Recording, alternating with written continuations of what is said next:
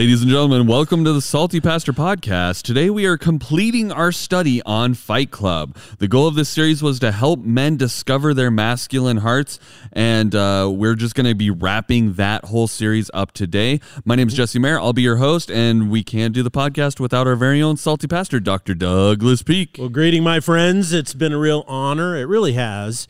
To be able to speak into the hearts of men, inspire them to discover their true masculine heart. I know a lot of women who have expressed appreciation because it's like, it really helps me understand the men in my life and the boys that I'm raising. And I think one of the things that I have to say is I'm not only sense that it's critically important to do this, but I'm honored that God has allowed me to do it. And one of the things I've always said for over 20 years in preaching is that in order for a boy to become a man, he has to fight a battle. Right. He has to fight a battle. He can't avoid the battle. And I think the reason why is because whenever you fight in a battle, there's a sacrifice.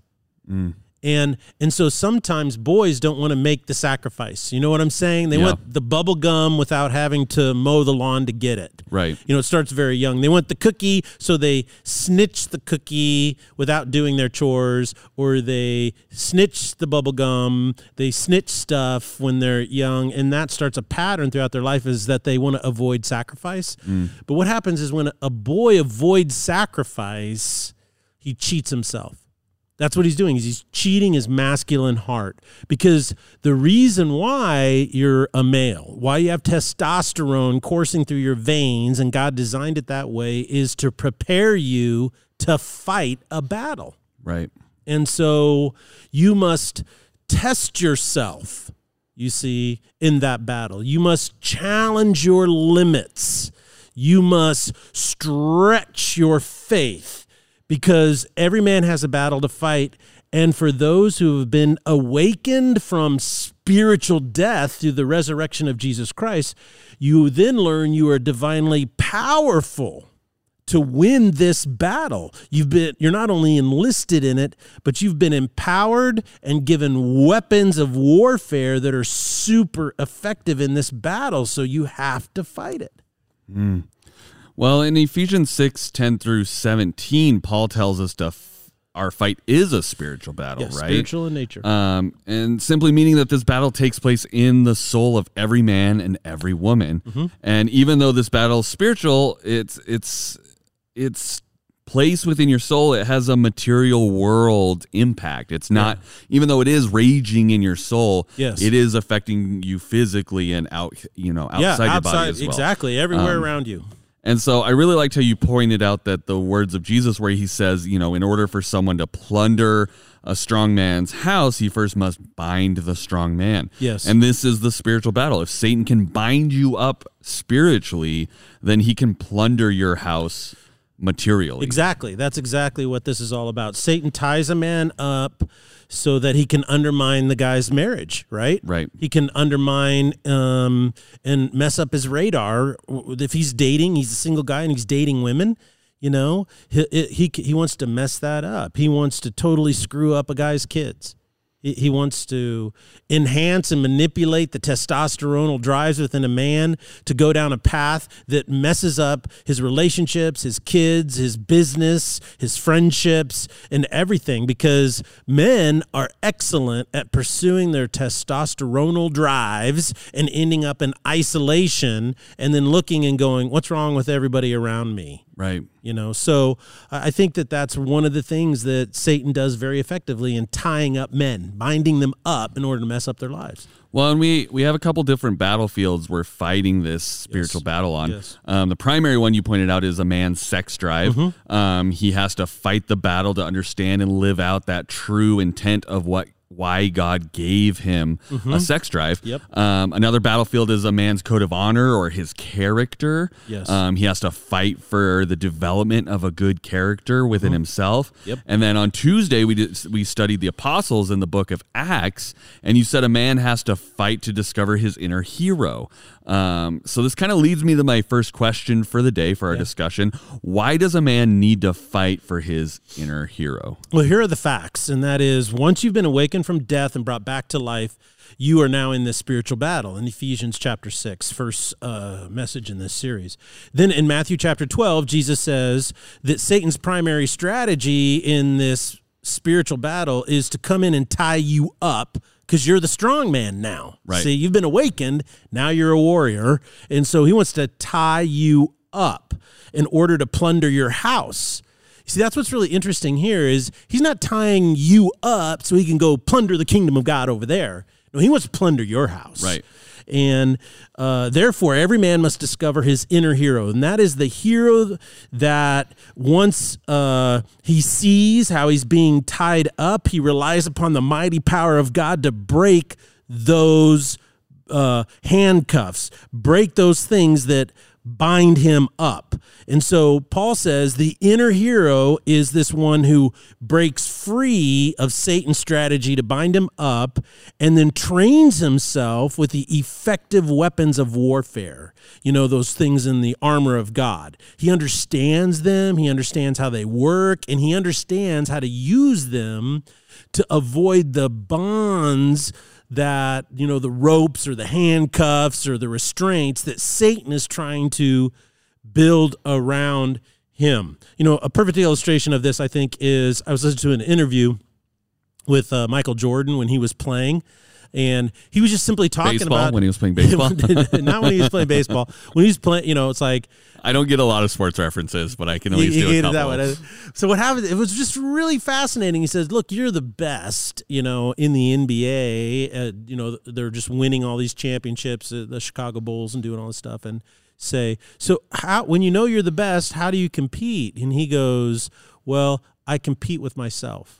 He says, I am pushing my limitations. I know the things that bind me up. And so in a way, what he was getting at was this notion that when a man learns to fight the battle, what he's doing is he's practicing mastery of self. Right. He's learning himself. He knows what his weaknesses are. He knows what his strengths are. And he tries to put himself in positions where he always wins. Okay, so that's what is happening in this battle. The inner hero is the process of discovering self-mastery.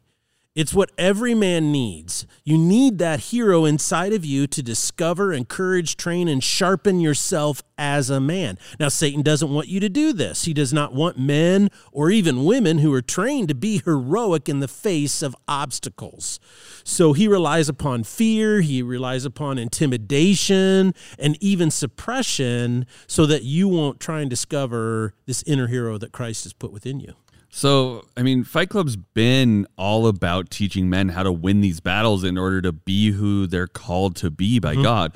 The more men who discover how to fight and win this battle, the more heroes we'll have in our world. So some people teach that we should only focus on going to heaven because this world is so messed up. We just, you know, leave it all behind. It doesn't matter. Let's just go to heaven. Focus on the end goal. Why should men endeavor to be heroes in today's world now and not just focus on, you know, their heavenly calling? Yeah, well, I think we're in desperate need of heroes in the here and now because it makes a massive difference for eternity.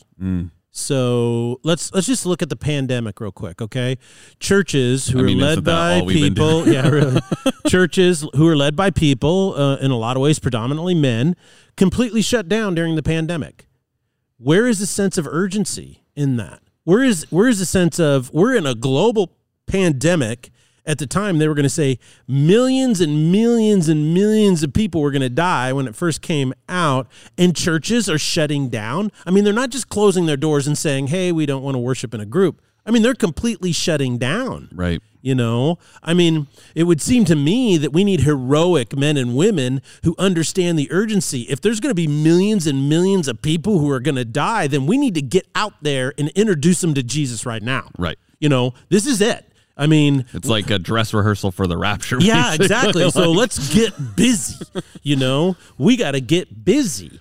And that's one of the reasons why, I'm so proud of Foothills Christian Church, because it ramped up. It tripled its ministry. It tripled the number of people being fed. So many people weren't just running out of toilet paper. Their jobs were immediately shut down. They're living paycheck to paycheck. Right. And, the government gets together, and all of these super rich people in Congress, They're right, like, "You're get fine." together telling us how, we're going to give you $1,400, in your family, and it takes them 6 months to get it into your bank account. I mean, this kind of stuff seems crazy to me, because these people are like, yeah, I'm out of food today. Right. And so our food pantry, tripled the amount of stuff coming through it. And this is what's really fascinating during that period of time. Do you know how many food pantries shut down? Over half in the Treasure Valley. And so we were scrambling and running around just picking up all the stuff that they weren't picking up so that we could distribute it. And it was insane how much we were doing. Well, and I think it was important too that we adapted based on what we knew at the time. Like, obviously the information's changed a lot since our initial 2-week lockdown a year ago. But, at the time we were like, okay, we're not going to contribute to the problem, but we're not going to stop doing what we're called to do. Yeah, we're going to solve every problem we can. In a way that we can, in the best way we know how, based on this information we have at that point in time. So we didn't close the doors. We still let people be here, but we were like, hey, let's pivot to church at home. We adapted, and I mean, we still are using the same process for the pantry. It's like you drive up and we deliver the food, so we're reducing contact. We were sanitizing stuff. I mean, we followed the protocols, but we didn't just say, well, we're not going to do it because we're worried that, something bad might happen. We're going to because, what happened when this stuff hit, the first thing we did is like, okay, I need, they said, it predominantly can be transmitted through your HVAC system. So we went out and we installed ionizers in our HVAC system. So it kills 100% of every pathogen that comes out. So when you're sitting in our auditorium worshiping God, you're breathing the cleanest, freshest air in Boise, Idaho because of this stuff.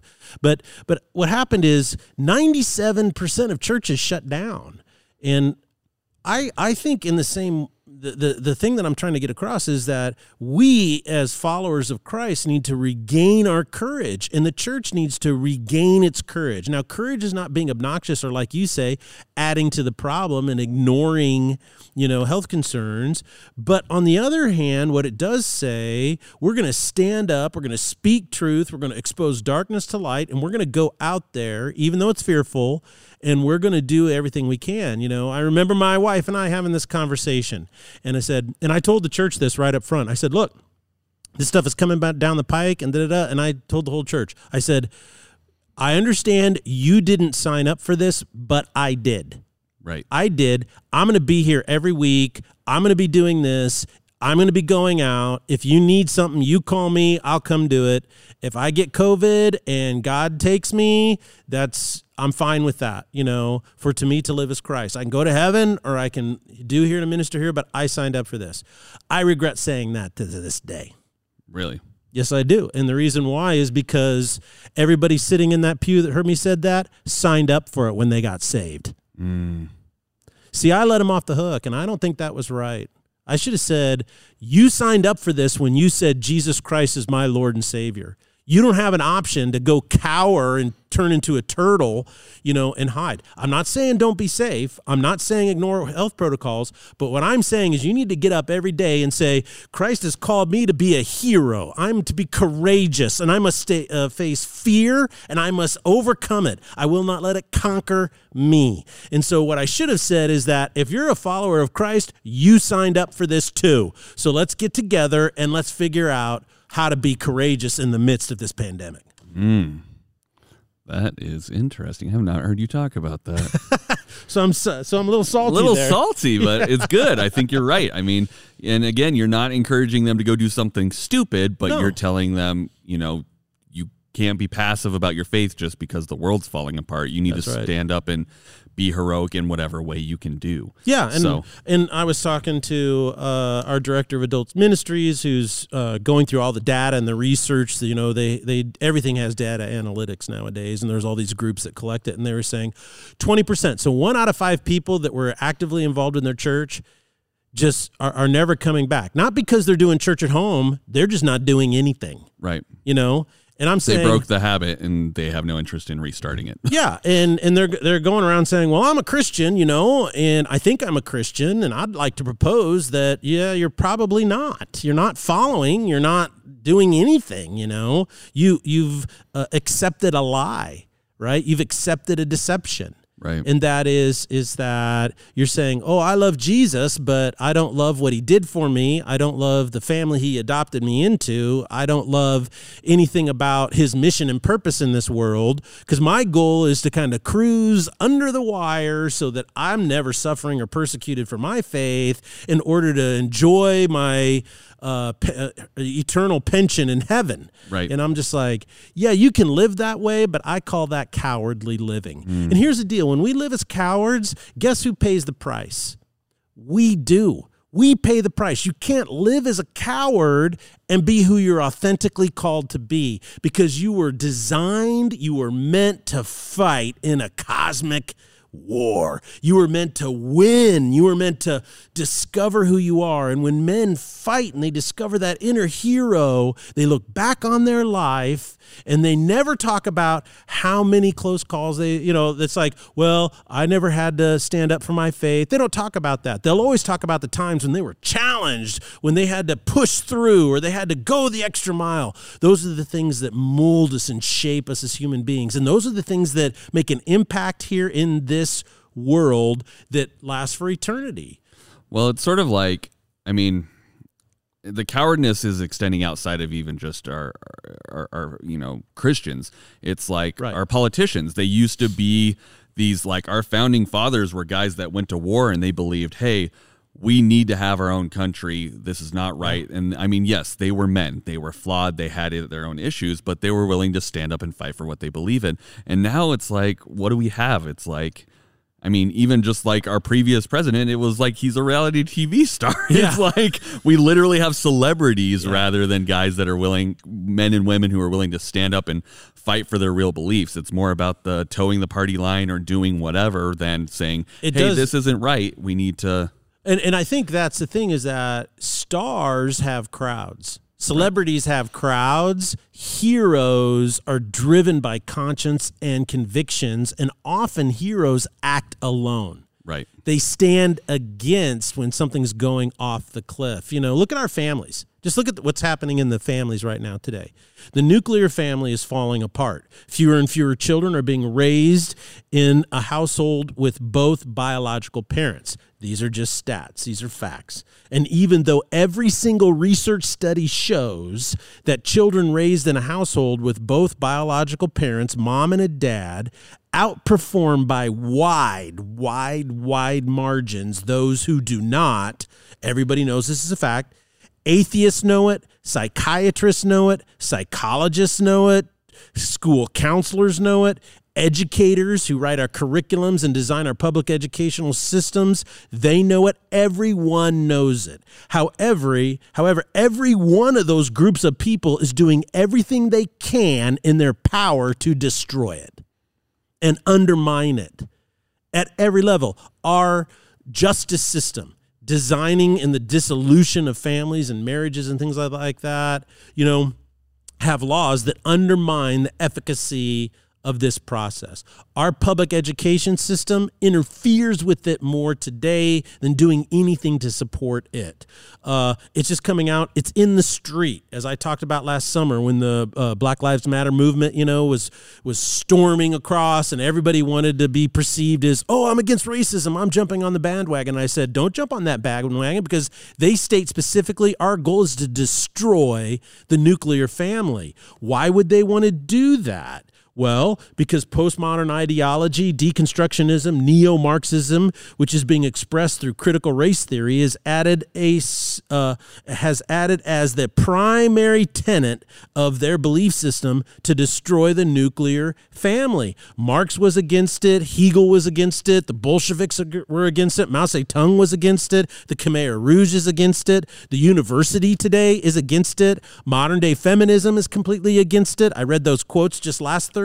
Right. Everybody is against it, even though all the science, all the data, and anybody with half a brain knows that the best thing that could ever happen for kids is to raise them in a stable household with a mom and a dad. And in the end, if I may be so bold, that's a time period of about 20 years in your life.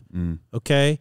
So if you're going to live to 80, that's 1/4 of your life. Right. So people, buck up, Buttercup. Let's get our acts together and let's stay together as a husband and wife. Put your petty annoyances with each other aside and act sacrificially, love your spouse for 20 years so that you can do what's best for those kids. That's called living like a hero. Heroes live based on conviction, not emotions. Heroes live with power and strength, not cowardice and emotionalism that drives their decisions. Heroes stand up and say, I'm going to live sacrificially and do what's best for the people around me. And I guarantee you, when you get into those 70s and 80s, that 1/4 of your life will be the most joyous, the happiest, and most fulfilled that you could ever imagine. And that's how heroes live. But nobody wants to say that in today's world because it's too salty or too offensive. So what you're really talking about is when men discover their inner hero, the impact that they can and will make on this world is significant, yes. Right? Oh, it's huge. The impact is huge in the world. But more importantly, the impact on them as a man is even more significant. In order to discover an inner hero, you must learn that the power to overcome, the power to stand tall, the power to live courageously doesn't come from yourself. As Paul says in Ephesians chapter 6, it says that, we must stand firm. And he talks about how everything comes from the power, the mighty power of God. Or it says the strength of his might. That's the exact phrase. So you have to stand in the strength of God's might. So what happens is when you're fighting this battle and when you start to discover your inner hero, that's what you're doing, is you're trying to figure out what Paul meant. How do I stand strong in the strength of God's mighty power? Well, talk to me about what the process for men to engage in that is. How do they discover where this inner strength comes from, and how do they start living more heroically? Well, I'd like to just boil it down in two simple things. Know who you are and know how to fight. So know who you are and train to fight. That's basically it. All heroes begin with identity. They always begin with identity, you look at all the movies out there today, you look at all these stories about heroes and all this stuff, you look at Harry Potter, right? So Harry Potter was an orphan. He lived in a closet under a staircase, and his relatives, his aunt and uncle, treated him poorly and pushed him down, and so he felt abused and unwanted and stuff. And then he goes, and everybody's like, "Well, you're Harry Potter, Right. You have all this money and you have all this stuff." So it's this whole coming of age story where he discovers who he is, right? And then he ends up doing what? Defeating the man whose name shall not be mentioned, Voldemort or whatever, the guy with no nose. So you look at that, but you look at all the other stories, of heroes and Marvel and all this stuff. It's all about, all of them started with origin stories about how people discover what? Their power. And really, in essence, what they're saying is they are. who you are. Yeah. This is your identity. I mean, it's the most replicated story. Like, as a filmmaker, as a storyteller, like, that's the number one story. It's always the hero's arc. I mean, most stories are built on that, of whether they're a hero or just the lead character. It's almost always the same arc of they figure out who they are, and that allows them to do what they need to do in order to be victorious in whatever situation they are. That's literally the archetype. Arc. Every single story basically boils down to the same thing. And so where did they get that idea? I wonder. I wonder, sure, Pastor Doug. There's some old inspiration from some other. Oh, sure. It all comes from that. And what's interesting is why do filmmakers and storytellers always use the same archetype? Why do they do it? Because it always works. Yeah, it invokes a sense within us that we're like, that could be me, or that should be me, or that should be me. Exactly. And so instead of going to a movie to have a movie about a fake character inspire that within you, you need to discover it for yourself. Stop going and escaping to where you could be, and just become who you should be. Oh, well said. Become who you should be. It begins with your identity, who you really are. And then secondly, don't let Satan bind you up. And that is, you need to start training with the right weapons. You have to put on around your waist the belt of truth. Well, what does that mean? Well, when it comes to the definition of what a human being is, what's your definition?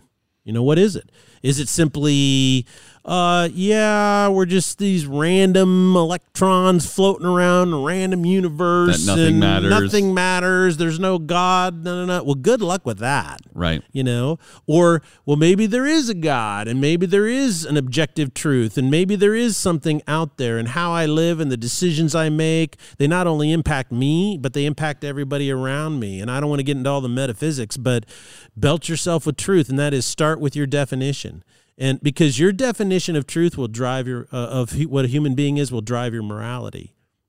Is it right to treat other human beings poorly? Is injustice okay? Well, and it keeps everything together. I mean, if we're using this analogy of armor or clothing or whatever, I mean, your belt kind of keeps it all together. So that's right. If you don't start with that, if you don't have that, everything else kind of falls down, off, around. Right. It doesn't work as well without that. So it's a good starting point. So it binds everything together. You need to train in righteousness, Righteousness keeps you out of trouble, It's so many stories today, so many movies, dramas, and stories are people who do dumb things and then they try to extricate themselves from their own stupidity. Well, the best thing to do is to just live righteously, don't step in the pothole to start with. Right. The other thing is stretch your faith. It says the shield of faith. The number one, this is what I find so interesting, is that men want to discover their inner hero, right? They want to go out and do something or build something, but the number one place men never stretch their faith, and it's the number one place that Jesus said you should start, and that is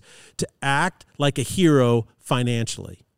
Jesus says you should start there. Seek first the kingdom of God, and all these other things will be added unto you.